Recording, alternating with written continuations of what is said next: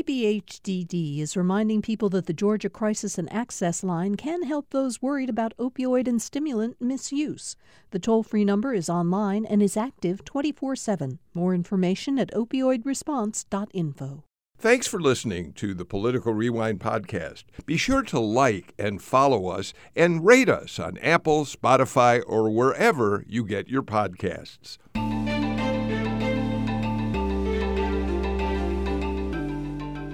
Welcome to Political Rewind. I'm Bill Nigut. Today, as we continue our holiday break from covering political headlines, we're going to revisit one of my favorite shows from past years. In January of 2017, we sat down with Tom Johnson to talk about his long career as a leader in American journalism and about his work as a young White House assistant to President Lyndon Johnson. He honed his skills as a young journalist working for his hometown newspaper, the Macon Telegraph. But he went on to serve as a press aide and eventually close confidant to President Lyndon Johnson, and then became one of the country's most respected news industry leaders at the LA Times and CNN. Through much of that, Tom kept secret a condition that at times challenged his capacity to keep going day to day. Tom Johnson's personal story and the stories he tells about the people he encountered during his remarkable career are quite simply breathtaking. Tom Johnson, thank you so much for being here. You once told an interviewer, you said, "I found that no matter where you travel, the best question that you can ask another person, particularly if you've never met them, is, tell me about yourself." So just briefly, tell me about yourself. Born 1941 in Macon, Georgia. My dad had a third-grade education. My mother had a high school education, but I was very fortunate to have a mother who was just unbelievable. She was then and was for much of my life the most important influence on me. I'll never forget, she said it at least a dozen or more times, "Tommy, if you work hard and do right, you can accomplish anything you set out to accomplish." You went to Lanier High School in Macon, and I think you were in ninth grade when you recognized that you really had to, given, as you said, the economic circumstances at home weren't great, you needed to pitch in, you needed to help out in some way.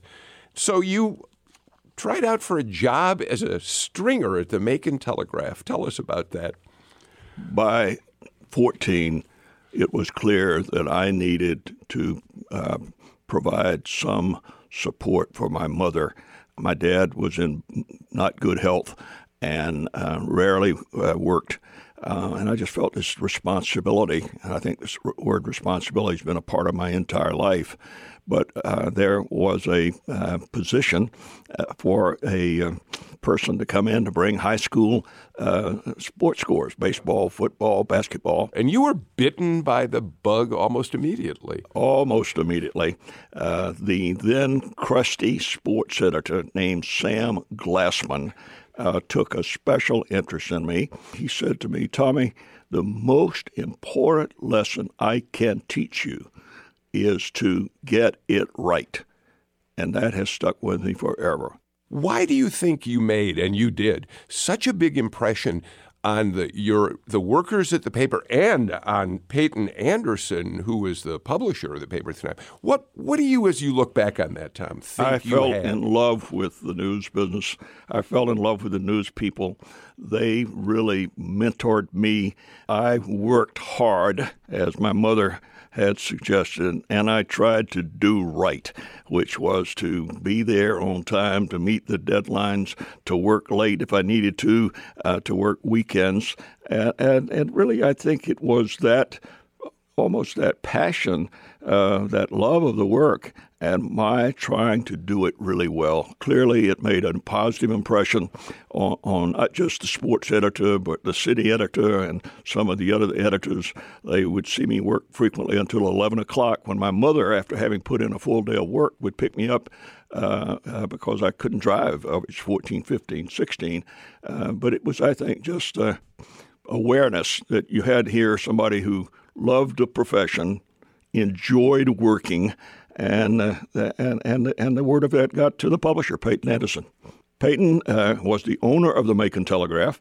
He was a wonderful man, wonderful spirit, had a wonderful sense of humor, but he also believed in providing the type of support to his reporters and editors so they could report independently.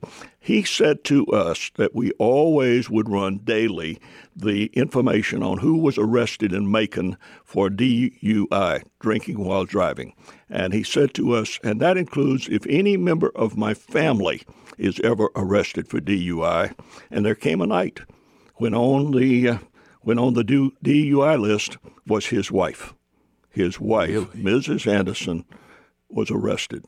And there was a hesitation, but we called, and Peyton said, absolutely.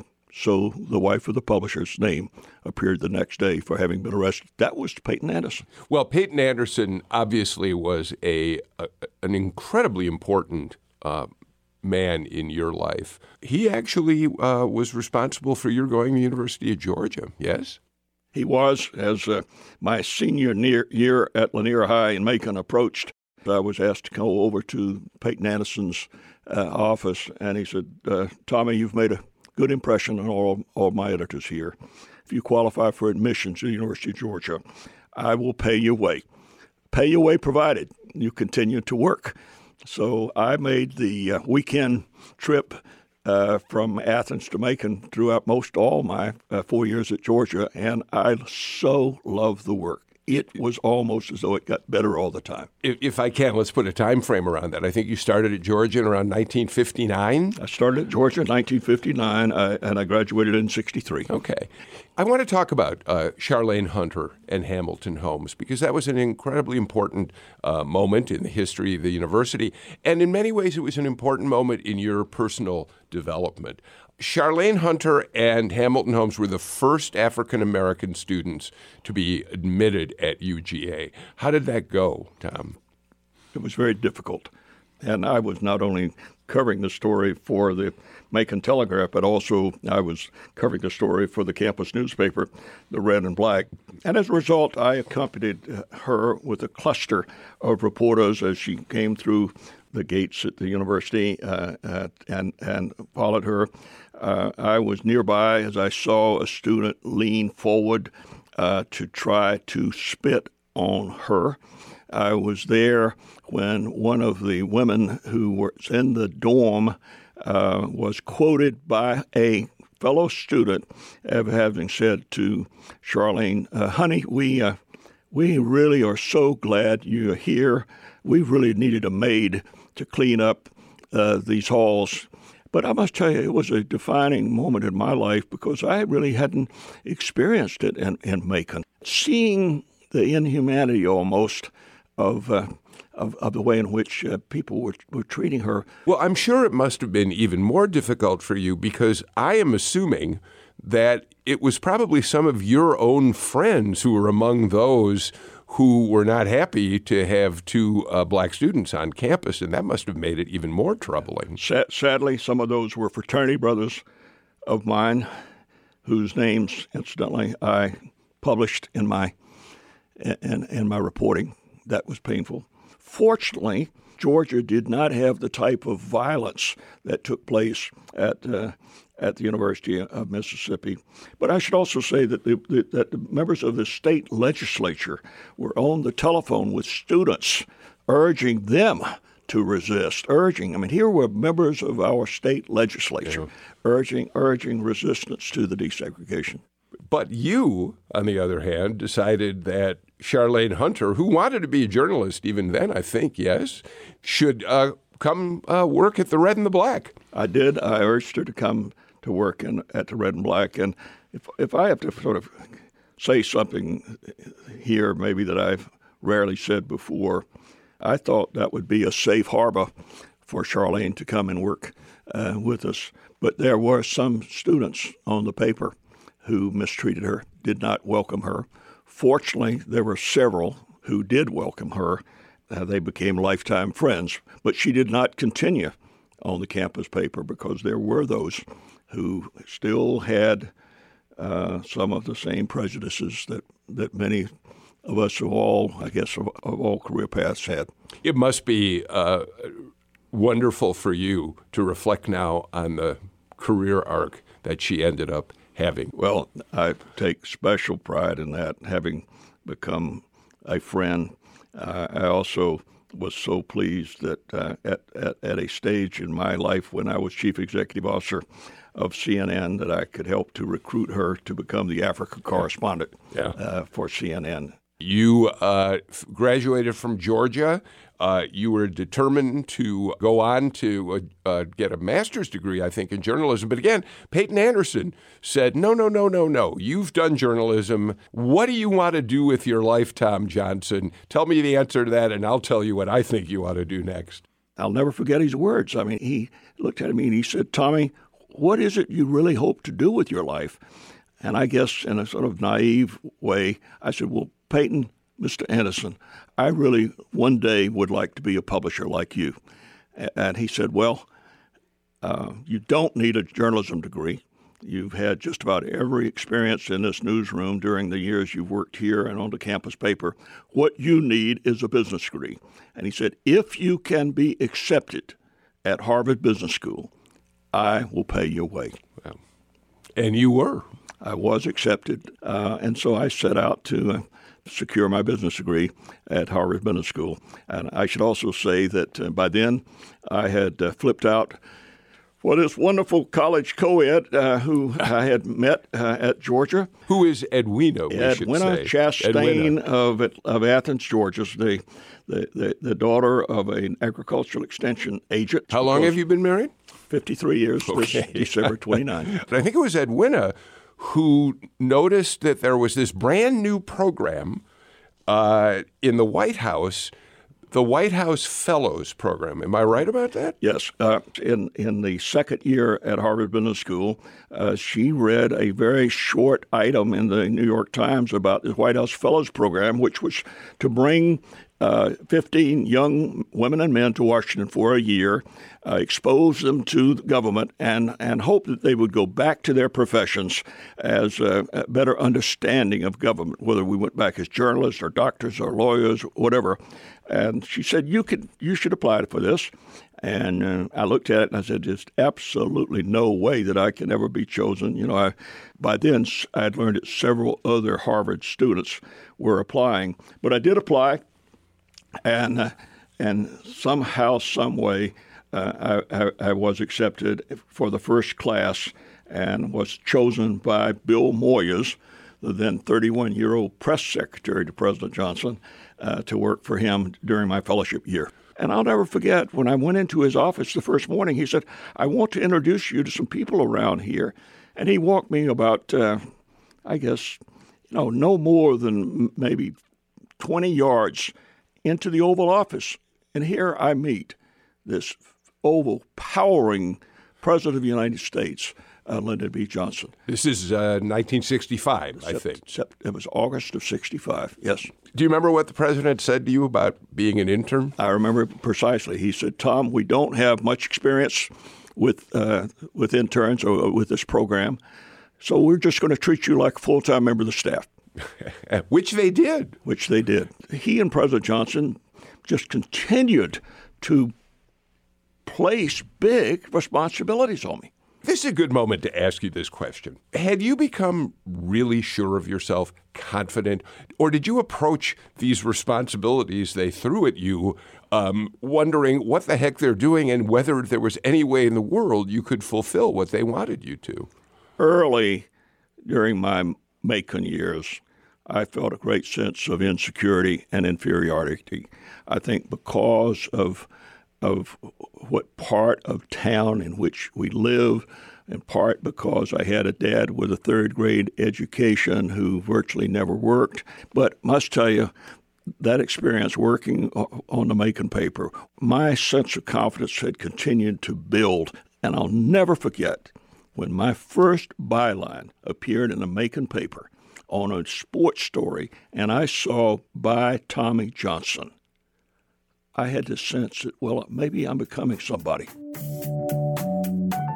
We're going to take a short break right now. When we come back, more of one of our favorite conversations, an interview with former CNN president and LBJ White House aide Tom Johnson. Thanks for listening to Political Rewind. If you like this show, you'll also like Georgia Today. It's a daily podcast from GPB News, bringing you compelling stories and in-depth reporting that you won't hear anywhere else. Join me, Peter Biello, for this quick and convenient way to get the best of GPB News' extensive coverage of the topics that matter to you, delivered directly to your device every weekday afternoon.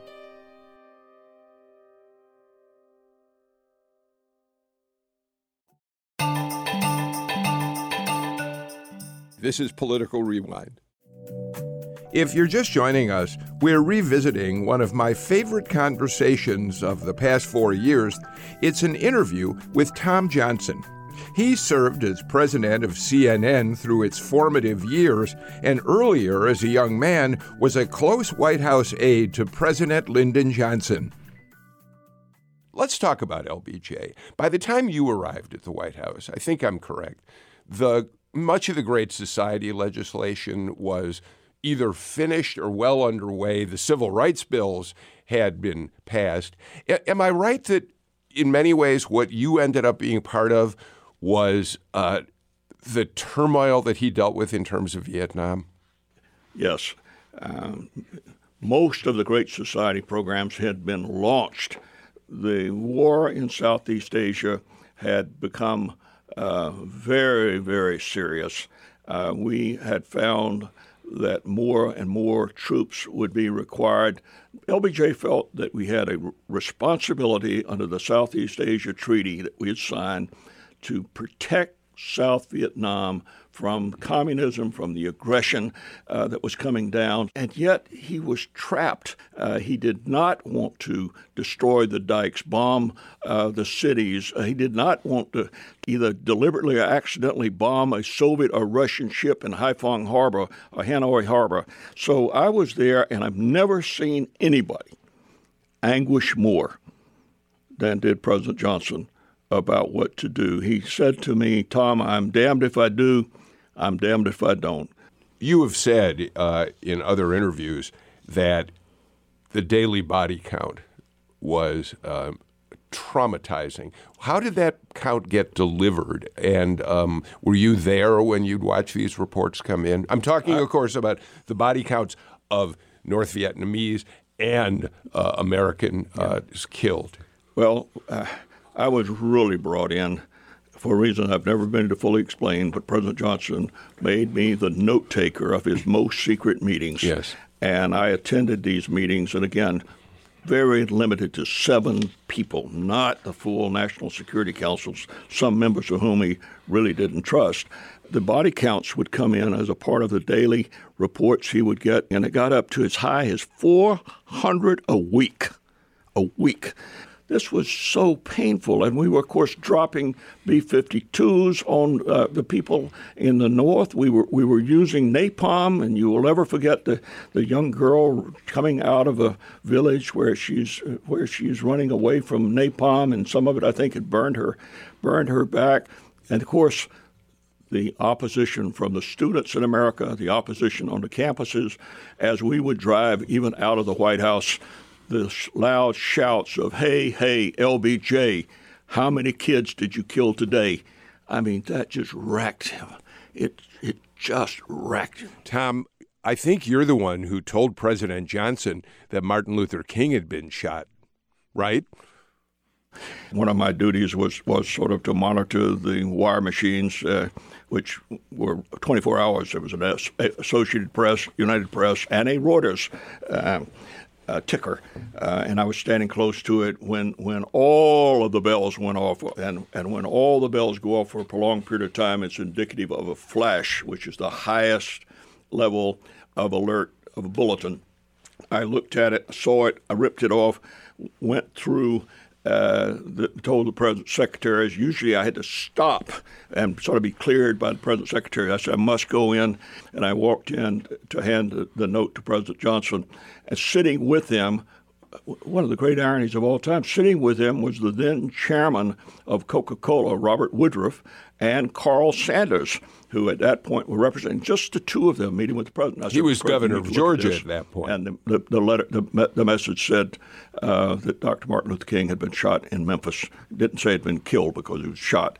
But I thought, what an ironic situation. And President Johnson at that point started going for the phone to call the then FBI Director J. Edgar Hoover, the then Secretary of Defense, the then Attorney General Ramsey Clark, and others.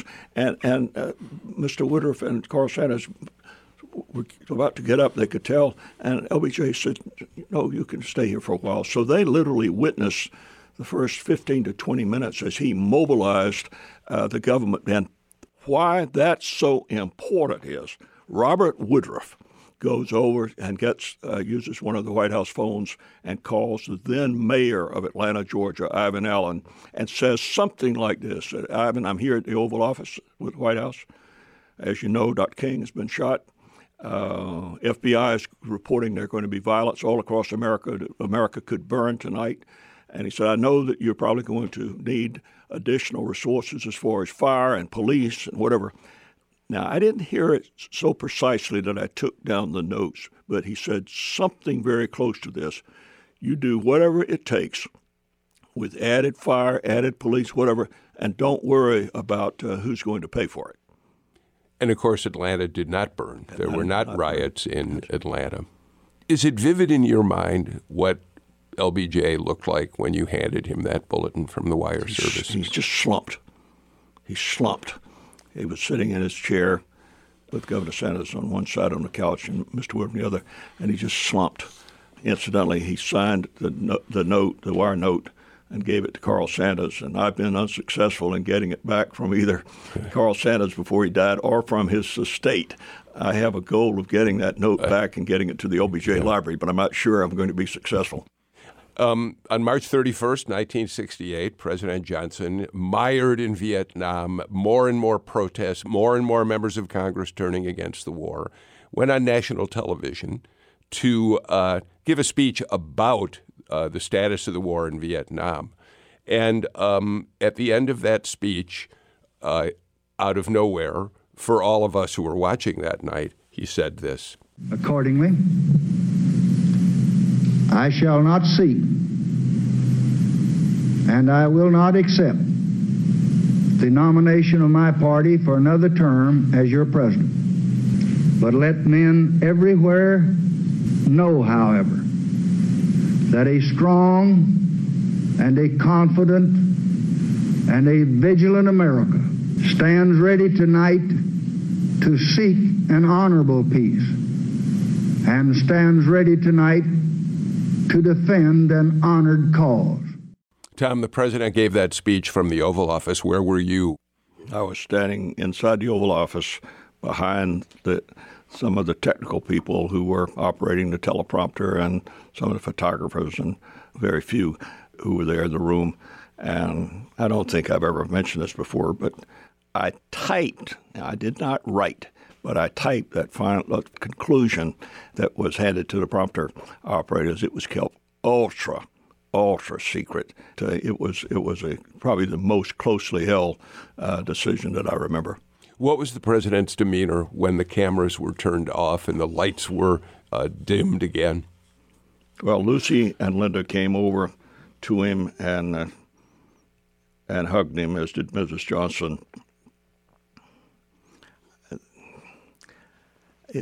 When I've said this before, it always seems to not come out right, but I saw almost relief.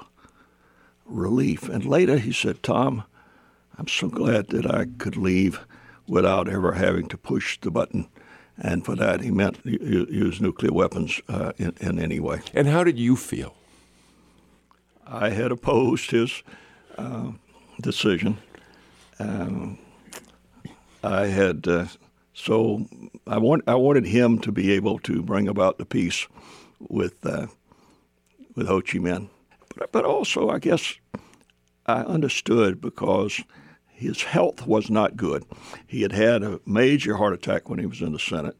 I had seen him putting nitroglycerin tablets, sort of when nobody else could see him, which could relieve the pain, I think. And I knew that Dr. DeBakey and Dr. Cooley had indicated that he was not a candidate for open heart surgery or transplant the way it was. That was very early in it. I was really sad. Yeah. I cried. It still is an emotional moment for you. I can see it as you talked about it just a moment ago. Yeah. What's fascinating to me, Tom, is you tell us, you told an interviewer something that I never knew before. When Johnson went up to the Hill to give his State of the Union address just a couple months earlier, I had typed words that were not that different from the words he delivered on March 31st. That were going to be in the State of the Union address. Maybe 5 of us thought it was going to be in the State of the Union address. I sure thought it was going to be in the State of the Union address. And I asked him later, I said, Mr. President, why didn't you? He said, I concluded that I would become a lame duck and that I wouldn't be able to get any of my programs passed for the remainder of that year. Well, he only waited, he waited till end of March 31st, to do it. After the Johnson presidency, after he announced he was going to resign, you were all set to come back to Macon. You felt you owed a debt of gratitude to the people who had done so much for you in Macon, and you, in your honorable way, said, I'm going home.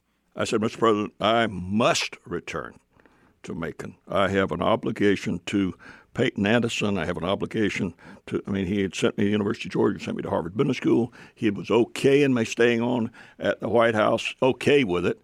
But I've never had loyalty put to me in such a personal way. He was so very, very convincing that if I would just go with him and help him for the transition, and finally he met with me and Edwin and said, that he just needed us, and we agreed to go. And I must tell you, that was the hardest message to deliver to Peyton. Peyton, I'm not coming back right now. I'm going to go with President and Mrs. Johnson to Texas. And, of course, you did go back to the ranch. You spent, 4 years? I spent 2 years in the office what was the office of the former president as executive assistant, and then 2 years as executive vice president of his family business. They had radio and television and music and photo processing and banking and cattle, and I was a part of that. January 22nd, 1973, Lyndon Johnson passes away. I want to play what I think is a remarkable piece of audio from a television broadcast. Walter Cronkite was literally on the air for CBS Evening News when you picked up the phone to let him know what had just happened. Let's listen to Cronkite. I'm on the air right at the moment. Can you hold the line just a second? I'm talking to Tom Johnston, the press secretary for Lyndon Johnson, who has reported that the 36th President of the United States died this afternoon in an ambulance plane on the way to San Antonio, where he was taken after being stricken at his ranch. And Mrs. Johnson was notified of the events at her office in Austin and flew immediately to San Antonio. And Tom Johnston, no relation, the President's news secretary, has just told me that from Austin. Any other details, Tom? When I called Walter's assistant who knew me.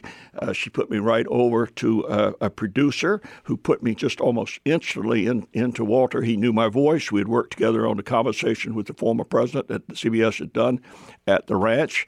And I said, Walter, President Johnson's just died. He instantly decided to go to air. And I was told it was the first time a live feed was taken to air on the CBS Evening News. You were deeply involved in the rest of the proceedings that took place after he died, yes? It was interesting because the call had come to me from Mrs. Johnson, and her exact words were, Tom, we did not make it this time. Lyndon is dead.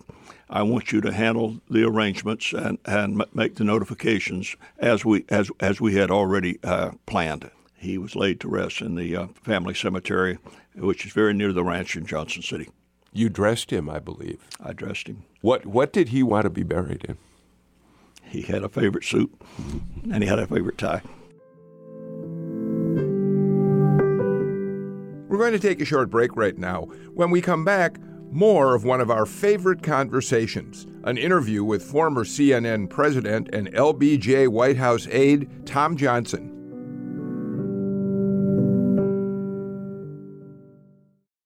At a time when information continues to come at us faster and faster, sometimes you need to hit pause and rewind. NPR's Throughline takes you back in time to the source of the news stories filling your feed. Find NPR's Throughline wherever you get your podcasts.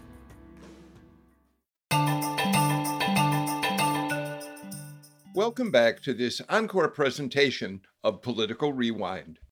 We're going to continue our conversation with Tom Johnson now. After President Lyndon Johnson's death, Tom stayed on in Texas to manage the former president's businesses, which included a newspaper and a television station. And it was here he came to the attention of Otis Chandler, one of the newspaper visionaries of the 20th century, whose family owned the LA Times among many other media holdings. Chandler brought Tom to LA, installed him as publisher, and between the two of them, they made the LA Times into one of the most progressive American newspapers of the day. But for today, we're going to pick up Tom's story as he tells us about meeting Ted Turner. Tom had lost his job at the LA Times. He and Otis Chandler were pushed out by conservative members of the Chandler family. It was 1990, and Tom was adrift. And so by 1990, you're back out there looking for a job. Somebody told me that Warren Buffett said, well, there just aren't many Pope jobs around, that Tom was in a Pope job. And then out of the blue, I get this call from Ted Turner who says, would you really become president of CNN? That was his quote. Would you really become president of CNN? I said, well, Ted, you don't know me very well, and I don't know you very well. And he said, well, by when can you make up your mind? And I said, well, Ted, I really do need to find out more about you, and you need to know a whole lot more about me. And so he ran some due diligence on me. I talked to Roberto Goizueta here in Atlanta. I talked to Jane Fonda. Jane said to me, Tom, he's the most remarkable man I've ever known. They were dating at that point. They were dating. He's the most remarkable man I've ever known. I talked to Walter Cronkite. I talked to Bill Moyers, and it was amazing. Some people said, Tom, you're sort of a traditional kind of guy. Ted's very unconditional, not sure to work. But the more I got to know Ted, I said, this is, in his own way, this is another Otis Chandler. This guy really, really believes it. You have been quoted as saying, Ted is the only genius I've ever met, and I've only used that word to describe one person in my lifetime, and that is Ted Turner. It's just so. Ted has this extra lobe out of which comes these original thoughts, and you go on from there. But clearly he made that kind of profound impact. And he is. We have a genius still living among us, and he is the most complex genius probably that we will ever know. So you pack your bags, you and Ed Winnick come back to Georgia, you're in Atlanta, and I think maybe a day or 2 days after you get here, on August 2nd, 1990, this happens. On the morning of August 2nd, thousands of people in Kuwait City woke up to war. Stay away from the window. I was part of the building. By mid-morning, thousands of troops had swarmed into the capital. That's where a man that will approach the capital. Well, on day two, Saddam Hussein invades Kuwait. More than anything, there was Ted. And I said, Ted, George Bush has said that this will not stand. And I said, he's deployed his former Secretary of State James Baker to meet with Tariq Aziz to negotiate. But if they don't work out Saddam coming out of there's going to be war. And I said, you told me when you hired me, I said, Ted, what is it that you expect of me? And he said, I expect for it, meaning CNN, to become the best news network on the planet. I said, what else? He said, that's it, pal. I want CNN to become the best news network on the planet. I said, now, if we're going to become the best, I need to lease space on transponders. I need to put in place portable uplinks, ground stations. All of this in Iraq. And I said, Iraq and Israel, okay. Saudi Desert, all right. all over the region. Gotcha. And I said, Ted, how much am I authorized to spend? And I said, it could range from maybe $8 million over budget to as much as $35 million over budget. Here were his exact words. He said, you spend whatever you think it takes, pal. That was it. Well, your investment in that kind of technology, it led to a remarkable evening in television. It was mid-January 1991, and on that night in January, you had 3 correspondents on the top floor of the Al Rashad Hotel in Baghdad. One of the things they had was something called a 4-wire, which allowed them to do what no one else covering that story. As the bombs began falling, American bombs on Baghdad, it allowed them to talk to us around the world about what was happening. Now the sirens are sounding for the first time. Hello, Atlanta. Atlanta, this is Holloman. I don't know whether you're able to hear me now or not, but I'm going to continue to talk to you as long as I can. Peter Arnett, John Holloman, and Bernie Shaw on the top floor of the Al Rashad reporting on the bombing. And you were in the control room at CNN headquarters here when all that was happening. And also out there was Robert Wiener. You had, as you say, personnel, a producer, 3 correspondents, rated ground zero essentially for an intense American bombardment of Baghdad. What kind of negotiations, conversations were you able to have to try to help protect them? Let me just say that the most powerful moments of that before it actually took place. I'm in my office. My young assistant then, Ashley, comes in and says the president's press secretary is on the line, Marlon Fitzwater. So I take the call from the president's press secretary, and he basically says, "Get out of Baghdad."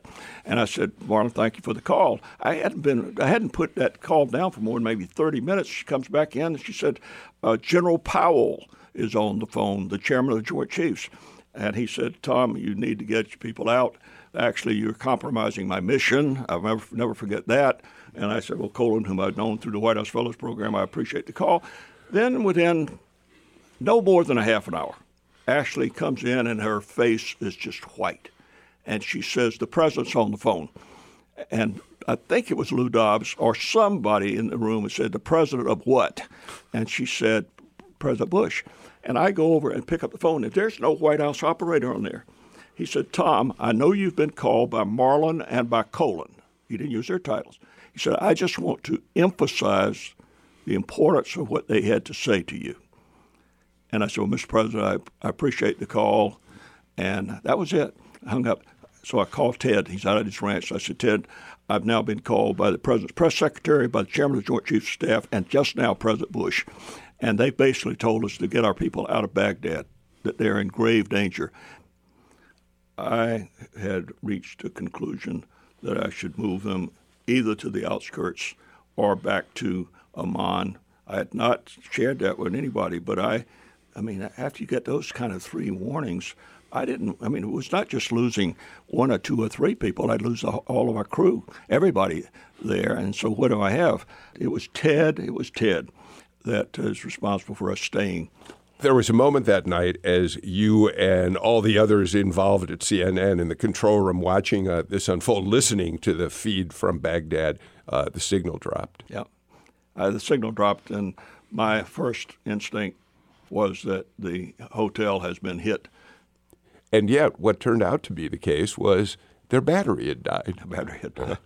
They had not died. Their battery had died. And they came back on the air. Holloman figured out some sort of workaround that got them back on the air. An extraordinary, extraordinary night. You've said that there were 2 personalities in the world who probably made your career at CNN. One was Saddam Hussein, and the other was the person involved in this news story. Well, it's not great. That is Cowling's car, and that Simpson is in the driver's seat. We've received a report of a gun in the car. The car is heading north, which would be toward Los Angeles. June 17th, 1994, O.J. Simpson on the run from the police. Where were you when that slow chase began? Well, I'm really sorry, Bill, that you brought this one up. Uh-oh. But we're into Larry King's evening show at 9 o'clock, and this just popped up, and just like Saddam Hussein brought us record audience levels, the O.J. Simpson story brought us, again, off-the-chart audience levels. And there were times, particularly during the later trial, when we would try to break away from the O.J. Simpson coverage to something really important, like the president speaking out in Colorado after that tragic shooting.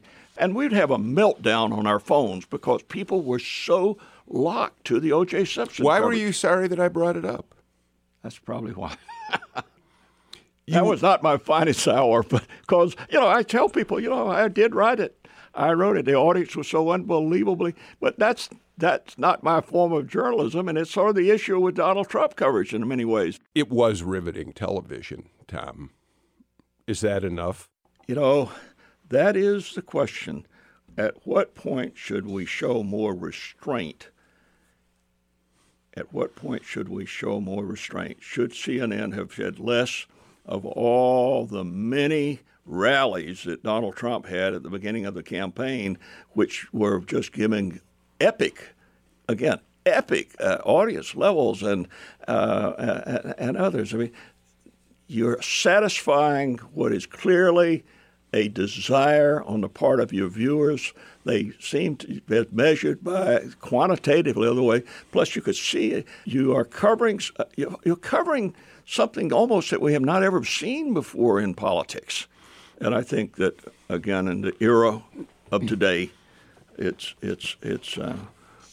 particularly with the situation, police shootings, what appears to be innocent people that being killed. Media has a important role to play in all of this, and I think we need to think more about our tendency to go far greater with the drama and with the powerful images. Is that good journalism, or is that just pandering to it? It's a big issue, I think, for every journalist today, and it makes me realize that there still is a wonderful place for print to look at things, to put it in more context. I think that's really true. One more quick story about CNN, because it's a wonderful story. You had played a strangely instrumental role in helping Mikhail Gorbachev resign from his position in the Soviet Union and essentially to dissolve the Soviet Union. What does that mean? What am I talking about, Tom? Well, we knew that there had been this attempt to overthrow Gorbachev by some of the hardliners. He was down at Dhaka. He came back for a while. Of course, Yeltsin threw his support behind Gorbachev, but there came a point at which it was clear that Gorbachev would resign. I went to work that morning and was told by Gail Evans and others to pack a bag and get to Moscow as quickly as possible. We believe that Gorbachev is going to resign. We also understand that ABC is there with Ted Koppel and with Rick Kaplan, and you need to be there. You need to go. You need to do what you can to see if we can't secure this interview, the final interview with Mikhail Gorbachev. And so I jumped on a plane, had a crew of people, some of whom were already in Moscow. So we set up. We're in his office. He's made the decision to resign. He has the documents in front of him. He has a green pen to his right. These documents convey the power of government to Boris Yeltsin. These documents dissolve what was the Soviet Union. Dissolve the Soviet Union. And anyway, in preparation, with so little time before air, we were less, I think, than 30 seconds from air, maybe. He takes this pen and just sort of tries it out, and it doesn't work. It doesn't work. And so he looks over to his aide, Andrei Grachev, and I'm right beyond Grachev, and Grachev does this. That's patting your pants pockets and it doesn't have it. So I reach in and get out my Mont Blanc pen, and I said, Mr. President, you may use mine. His response was, Tom, is it American? I thought it was the strangest thing. I said, Mr. President, it's Mont Blanc. I think it's German. I didn't get even the right country. But he said, in that case, I will use it. I think the fact that he might be using an American-made pen to dissolve the Soviet Union, and literally, we went live to the world. I was able to sneak in an Associated Press photographer and reporter, and that photo won the Pulitzer Prize for that year, showing that pen. And that pen now is on exhibit at the museum in Washington, because at the end of it, Gorbachev put it back in his pocket. And I said, Mr. President, may I have my pen back? My wife had given me that pen for my birthday. And I didn't really think it until I started walking out. And I think it was Charlie Caudill, maybe one of my producers. He said, Tom, do you realize you have the pen with which the Soviet Union was dissolved? That is a wonderful story. It has the added benefit of truth. Yeah. Tom, you've been incredibly generous with your time. But as we kind of come to a close, I would really like to address one other issue that's an important part of your life, and one which I think, as people have been listening to you tell these remarkable stories about your career in journalism, they'd find it hard to imagine. You have struggled with clinical depression virtually your entire life, and you really hit rock bottom, I think, after the LA Times job fell apart, and have said you were so depressed that you wondered if you wouldn't turn to suicide. Yes. My uncle, my mother's brother, was hospitalized at the Milledgeville State Hospital for the Insane. That's what it was called. And she and I visited him a few times, and I learned that he not only had depression, but he received the kind of electroshock treatment that you would saw in the movie One Flew Over the Cuckoo's Nest. So I had a genetic predisposition. When I was stripped of my job as publisher of the Los Angeles Times, it was as though it stripped away who I was. It stripped away my everything. And so I plummeted into a deep, what was later diagnosed, chronic depression. My wife thinks that it had shown a lot of signs of it before then, but I plunged into it. And the only person that happened to be nearby that evening was my son. And when I saw my son that night, I just said, Wyatt, they got me. And he said, what do you mean? I said, well, the non-Otis Chandler side of the family got me. And anyway, I went into a very, very deep depression. It was so severe that I took all the guns that I had in the house. I'd always been a hunter and I'd been a fisherman, and I gave them to Jim Boswell, who was a close friend of mine and head of human relations for CNN. It was so deep. And again, I don't think anybody knew I really don't think anybody knew just how deep it was, that I finally concluded that I needed to check out, that my wife would be fine, the children would be fine, they'd be better off without this highly, deeply depressed person. So the original medications that I was getting in Los Angeles and California at UCLA just didn't seem to be helping me come out of this. And anyway, in large part, I think, because of my move to Atlanta, the great new opportunity at CNN with Ted Turner, a new psychopharmacologist at Emory, and new medication, that I was able to start coming up and out of it. And I devote much of my time today, particularly after I went public, along with J.B. Fuqua, went with it, Larry Gellerstadt and I devote a lot of my time, energy, and resources to doing all that I can do to try to help get more research about mental illnesses, to do more to help those get to professionals. I mean, it's very easy to recognize the symptoms of depression. I mean, you start pulling back from activities that you once had. You start pulling back from friends that you had. You have this prolonged period of sadness, that you're down for a prolonged period of time. You start thinking perhaps about suicide. I mean, the symptoms of depression are pretty easy to recognize, but what to do about it? You know, and I'm convinced now you must have very good diagnosis by a professional. a medication that works for you, and finding that medication works for you is very difficult. Trial and error still, and then talk therapy, because each of us has inside of us a canister into which we place our hurt, our anger, our sadness, feelings that go back maybe as I had with my dad as a why wasn't he a more responsible father? Why didn't he do more to support my mother? I mean, you carry this canister inside of us of stuff, and unless you clean it out periodically through talk therapy, I don't think you ever get well.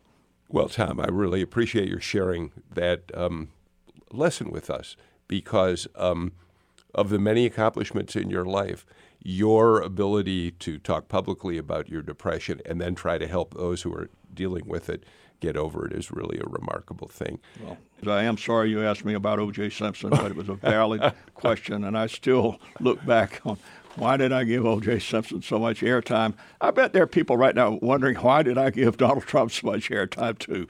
Thanks so much for being with us, Tom. Bill, thank you, and some of those stories are actually true.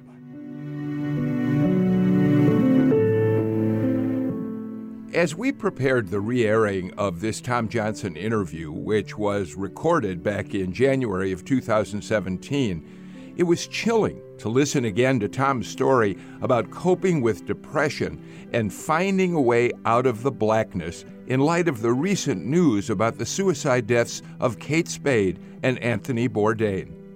Their deaths have sparked a national conversation about depression and suicide prevention. I'm certain that Tom is glad that new attention is being brought to bear on subjects that matter so deeply to him.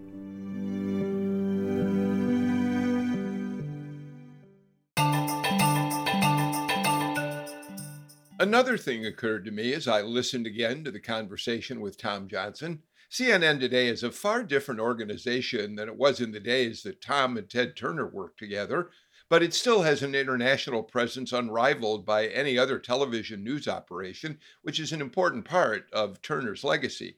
And although CNN still does have an Atlanta presence, most of its core operations are run out of New York. And oh yes, the cowboy spirit of Ted Turner has been replaced by corporate suits.